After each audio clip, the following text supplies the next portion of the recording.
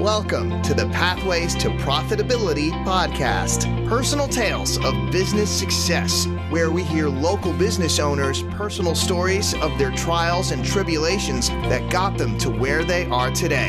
Here's your host, Cheryl Mucha, CEO of CFO Your Way. Hello, everyone, and thank you for joining us today.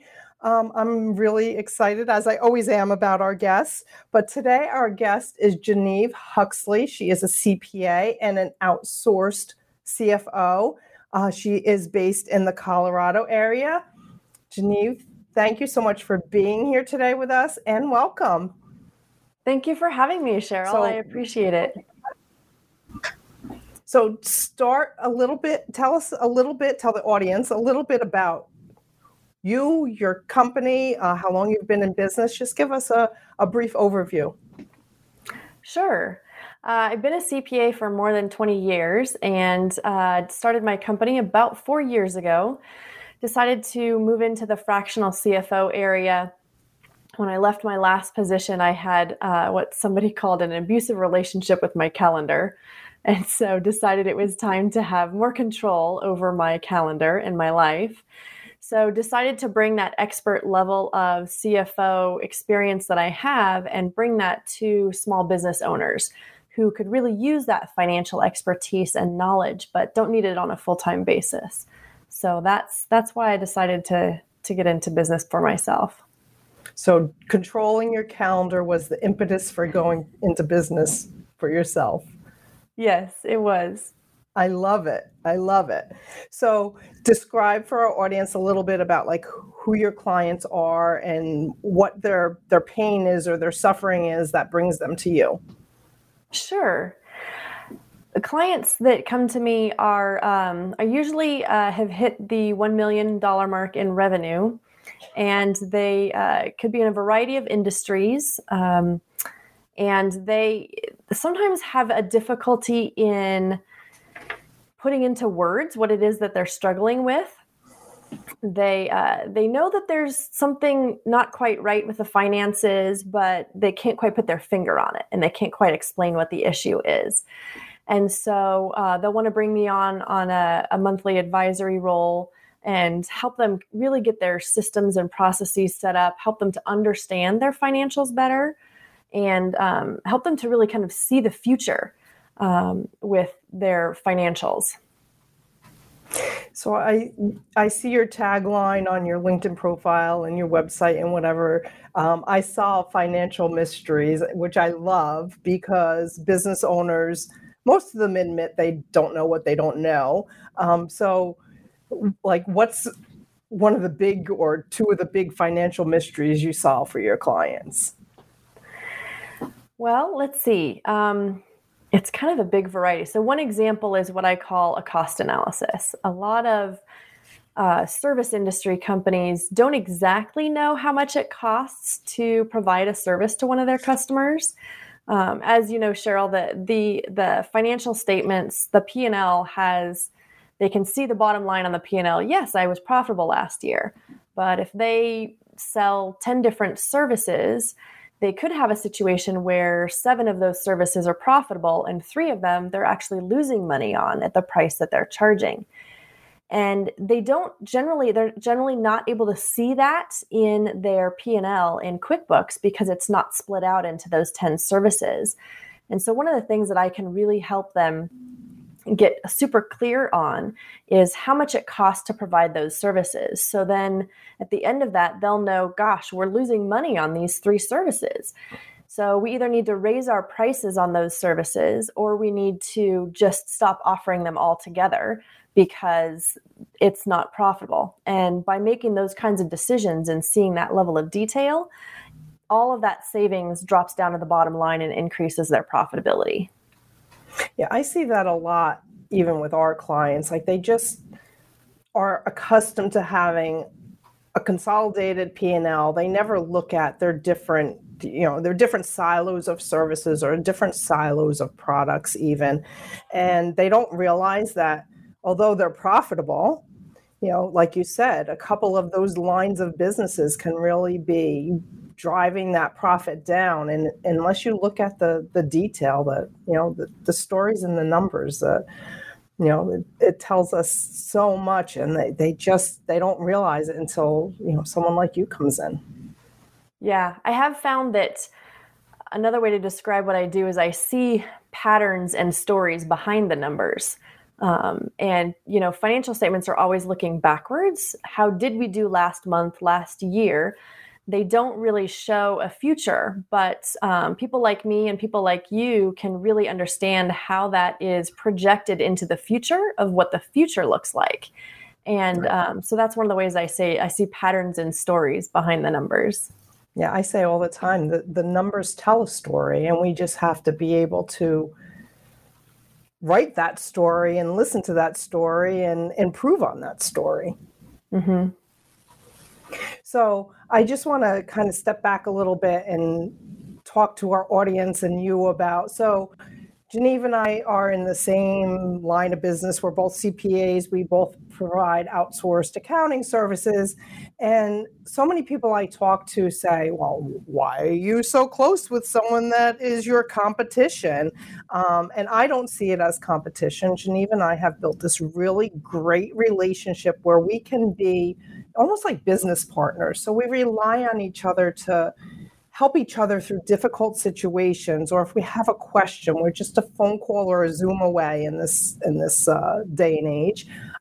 So talk to me a little bit about like your referral network and how you feel about being close to people that do the same or similar thing that you do. Right. I totally agree. I have always, early on, actually, when I was setting up my company, I was trying to connect with CPA firms in town in Northern Colorado, thinking that, there probably were some projects that they had for clients that were too small for them to make a profit on. And I wanted to be a resource for them for a referral. And so in one of my meetings that I had with a CPA firm, he actually offered bookkeeping, taxes, and controller and CFO level work. And as I was sitting at the table with him talking about it, he said, "Wait, are you a competitor?" Shoot, I don't care. I'll just share with you. It's fine. And it actually hadn't even dawned on me at that point that somebody might have seen me that way. And so after that meeting, I thought, oh gosh, that was really weird and awkward. I don't know what he thought about that. And so later on that day, I went back and I thought, I just got all these yucky feelings when I thought about competition, because there's some networking groups that say, shut down your competition and you should be the only one. And I'm like, I don't like that feeling. And so I decided very early on that I wasn't going to see anybody as a competitor. All of my business comes through referrals and word of mouth. So somebody is going to hear, you need to hire Genevieve Huxley. They're not going to hear, go hire a fractional CFO. So if they hear from somebody, go hire Genevieve Huxley, there's technically no competition for that. And so I just went about it that way. I really believe that there's plenty of business for everybody out there. Certainly, there are a lot of businesses that need our help, Cheryl. So Absolutely. The more of us that there are to go around and help, the better. And the other thing that I've found with meeting other fractional CFOs is we all have different unique specialties and abilities. There's a gal down in Denver that has a lot of experience with mergers and acquisitions, and I don't have any experience in that area. So whenever anybody contacts me and is looking for that kind of assistance, I immediately send them down to Michelle and say, give her a call. She's got a lot more in M&A, and she can probably help you better. Yeah, I agree. There's, I use those words all the time. There's plenty of work out there for all of us. We all do what we do a little bit differently, and our ideal client is all defined a little bit differently. But it's not only great to have the ability to have those conversations with someone who speaks your language, but also to recognize that, like you just described, this isn't really in my wheelhouse. And instead of just shutting the person down that you're speaking to, having the ability to say, your next call needs to be to, like in your example, Michelle, or your next call needs to be to Genevieve. Like this person will be able to really help you and knows what you're talking about and knows how to help you. Right. Exactly. Totally agree. Yeah. So there's no competition. There's no angst in a relationship like this. It's just all about helping and both of us being better for it, and both of us growing our business because of this relationship. Yeah. And something that you said too, that I agree with, is sometimes we'll come up against something in an existing client relationship that we haven't seen before that's a little bit odd. And it's always helpful to talk to other people in the same area that can understand things at your level and say, I've got this weird situation. How would you have dealt with this? How would you record this transaction? And I've found that that's always really helpful to talk through those things with somebody else that speaks the same language and the same jargon. Right.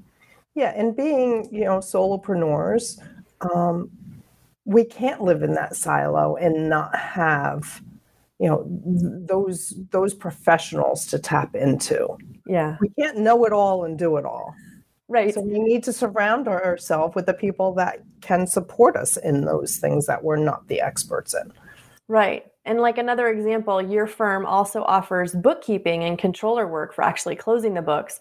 And that's not an area that I want to provide services in, and my firm doesn't have.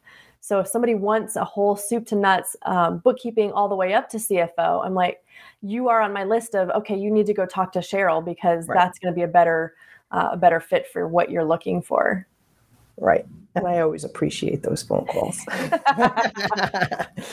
So what was, besides the taking control of your calendar, was there like something else that was a push for you to go out on your own? Or was there something in your past work experience that said, no, it's time. I've learned so much. It's just time for me to be out on my own to explore this thing they call entrepreneurship?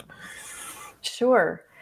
The calendar was the really big piece of that. I was heavily encouraged at the time by my partner in making this decision. He's like, gosh, if I were in your shoes, I would totally go out on my own and start my own business. And so I had thought about it before, but he was really, really encouraging for me. And I thank him all the time for doing that for me, to give me that extra little push to say, oh, you can do this. You can do this. So that was really, really good. And that too is just as important as having our relationship, you and I. It's important to be surrounded by those people that will give us that encouragement and give us that push that we need, not only to start the business, but on a day-to-day basis. Like, yes, good listener and not understanding necessarily what we go through every day, but understanding that we need support as well. Right. I mean, we're all human beings. Yep. So you've been in business several years now, very successful. What is your definition of business success? That's a great question. I would say it's having enough money to buy the things that you need, and having enough that you feel comfortable to also buy the ones that you want. But in addition to that, and almost more than that, is, are you happy doing what you're doing? One of the things that's different between my business model and your business model, Cheryl, is that I've decided I don't want to hire any staff. My CPA firm is going to be just me the whole time. And that's because I really enjoy working directly with my clients and advising them and working with them and building, financial what if analysis files for them. I enjoy doing all that. If I start to hire other people to come in and do that work, and it moves me more into a supervisory role of them, I'm just not going to enjoy my days quite as much.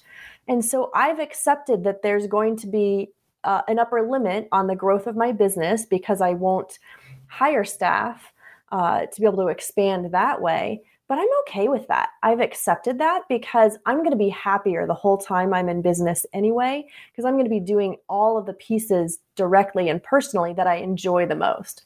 So I really think happiness is a very important factor. And I worry that with a lot of businesses, it gets lost in the drive for profits and high profits and high cash flow, that people forget about, there's more to life than just the money. It really is What are you doing on a daily basis? Is it easy to get out of bed? Are you excited to talk to your clients? And so that's one of the ways that I really measure happiness factor in my life and successful in business. And I agree with you 100%. And I live by the model that you have to love what you do. Like, I love what I do. And I work hard, but I don't work a day in my life because there's such a passion for doing what we do. And, seeing the light bulb go on above a client's head when, you've explained something or presented something and they get it. Yeah. And what a difference it's going to make in themselves and the future of their business. Yeah. And I love that image too, because when I'm educating my clients, and I have some clients that are early in their business, and there's a lot of education about inventory and what happens behind the scenes in the general ledger when you create an invoice for a customer.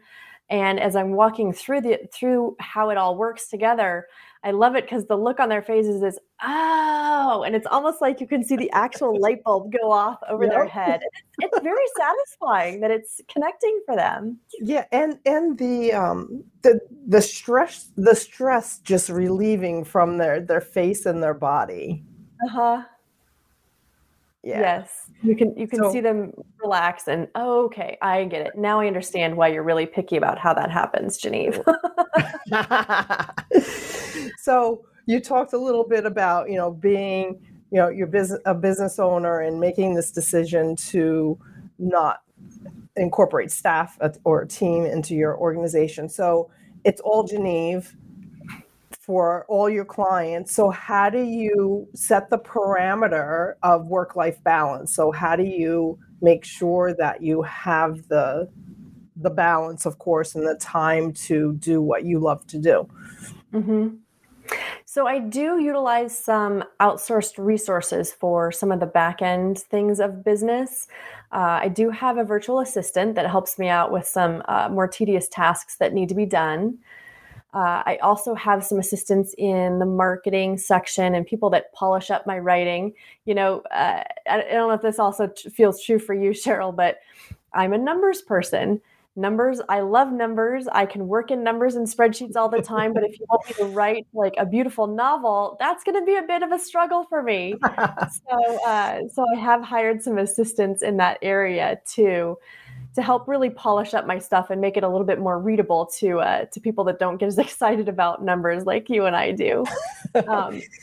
So I've kind of taken off that more of those administrative, non-direct client work stuff, and I'm using contractors to help provide those services and help me get that part taken care of. So that's one of the ways that I do that. And as I grow and bring on more clients, I'll be offloading more and more of that stuff, but that's where I am right now. Right. And it goes back to what we said before, surrounding yourself with the people that can support you. Mm-hmm. So it allows us to be the best that we can be in what we desire to do and love to do every day. Yes, absolutely. And I'm pretty sure I work more than 40 hours a week. But again, it's like you said, you don't work a day in your life because you enjoy what you're doing. I have an interesting, different family setup. And so there's times where it's like, I don't have anything else to do, especially the last 2 years with COVID. I don't have anything else to do. Okay, I guess I might as well work, right. Take care of more analysis for clients or keep moving projects forward. But I enjoy that work. So it doesn't bother me. Work-life balance is a lot easier when there's an intermix of that work part is also in the life part, and you just enjoy it. So it doesn't feel like a slog. Yeah, I agree 100%. And we all work way more than 40 hours a week. But when we shut down or decide to take a vacation, we are confident and know how to separate it and just be in life. Yes. That is something that I try to work really hard on as well, is when I'm not working, don't be working. When I go to my kids' band concert, the phone is on mute. I'm not taking client calls at that time. So yes, agree. So you're also very much involved and on a couple of boards. So tell our audience a little bit about, that comes into the work-life balance, of course, but tell the audience a little bit about why you chose to be on a board and how that part of, what you do fulfills you. Yeah, I love that part, actually. I've always had a heart for volunteering with nonprofits, and I really love, being on a board enables me to be at that higher level strategy for the company or for the nonprofit, and lending my expertise that I have in finance and accounting to the benefit of that nonprofit. And so right now I'm on 2 different boards, and I love being involved in that strategy part of it. So when I work with my clients that are paying me fees, they're also supporting the broader community overall, because I'm offering my services to those nonprofits at the board level free of charge as a volunteer. So I get fulfillment because it's volunteer work, and I know that I'm supporting the broader community.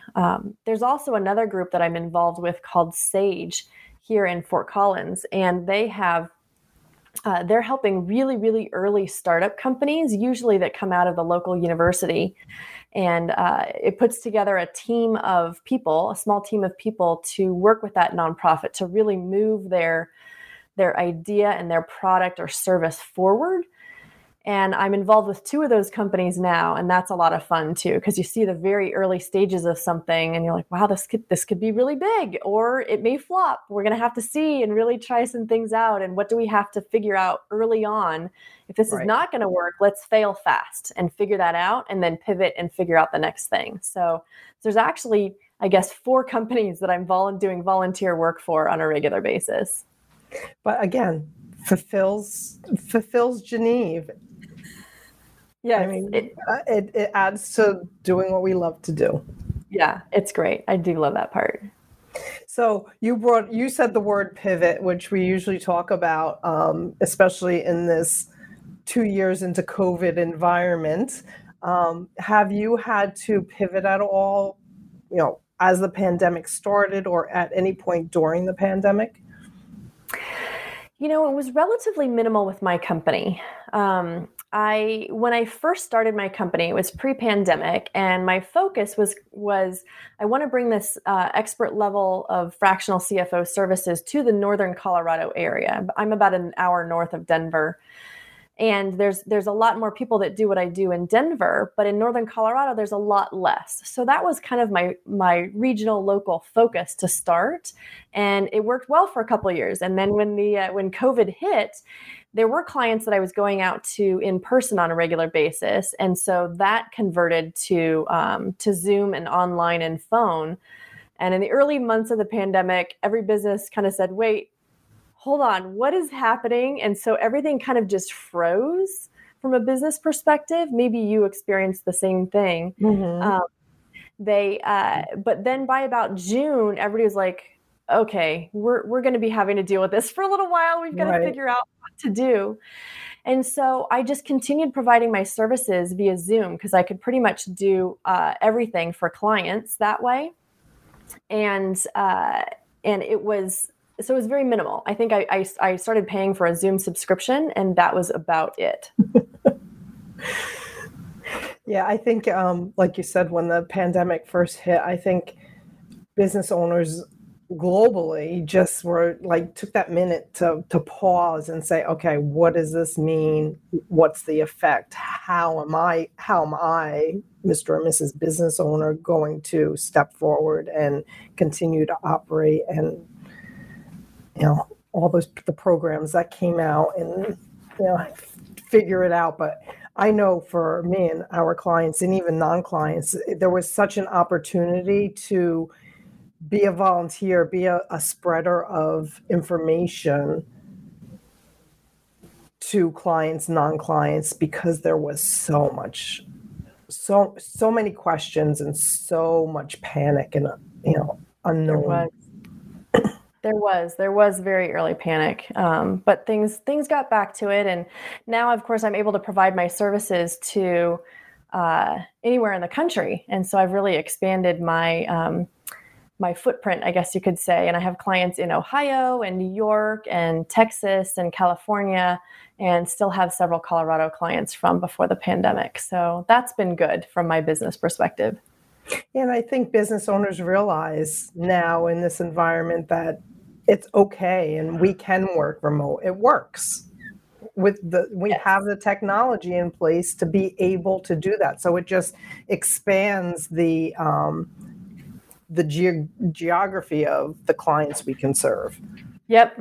And I do still have a couple clients that want to do business in person. I think they're sort of longing for that in-person connection. Right. So there's a couple out here in Northern Colorado that I do visit on a periodic basis. But obviously my clients in other states are perfectly fine. Right. Because most of what I do is advisory, having calls with them, having Zooms with them to discuss things. And then if I'm building a what if analysis, I do a lot of the building on my own. And then once I'm ready to turn it over to the client and say, okay, here's how you use the file. Let me train you how to use the file. Then we'll have another meeting. I can train them. But with the screen sharing and the technology we have nowadays, it's really easy to service companies in other states. So I'm really glad for that. So as we wrap up here, is there anything else that you want to share with our audience? I'd love it to have a conversation if they think anything I could help them out with. I get really excited about spreadsheets and analysis. So if there's ever anything that's complicated, you don't really know how to put together, I love doing those kinds of things. And I also have a monthly newsletter, and I post on LinkedIn a lot to have helpful tips and things on there. So if you want to follow me on LinkedIn or sign up for my newsletter, you can go to my website to do that. And I think that's it. Well, thank you so much for joining me today. Lots of great information for our audience. I'm really glad that we took the time to do this. Thank you, Genevieve. Yes, thank you so much for having me on, Cheryl. I really appreciate it. You're very welcome. So to our audience, thank you so much for tuning in. Please visit pathwaystoprofitability.com to see the links to all of our podcast episodes. And just be well, be safe, and have a great day. That's it for today's episode of Pathways to Profitability. Remember to ask yourself, where can I pay my success forward today?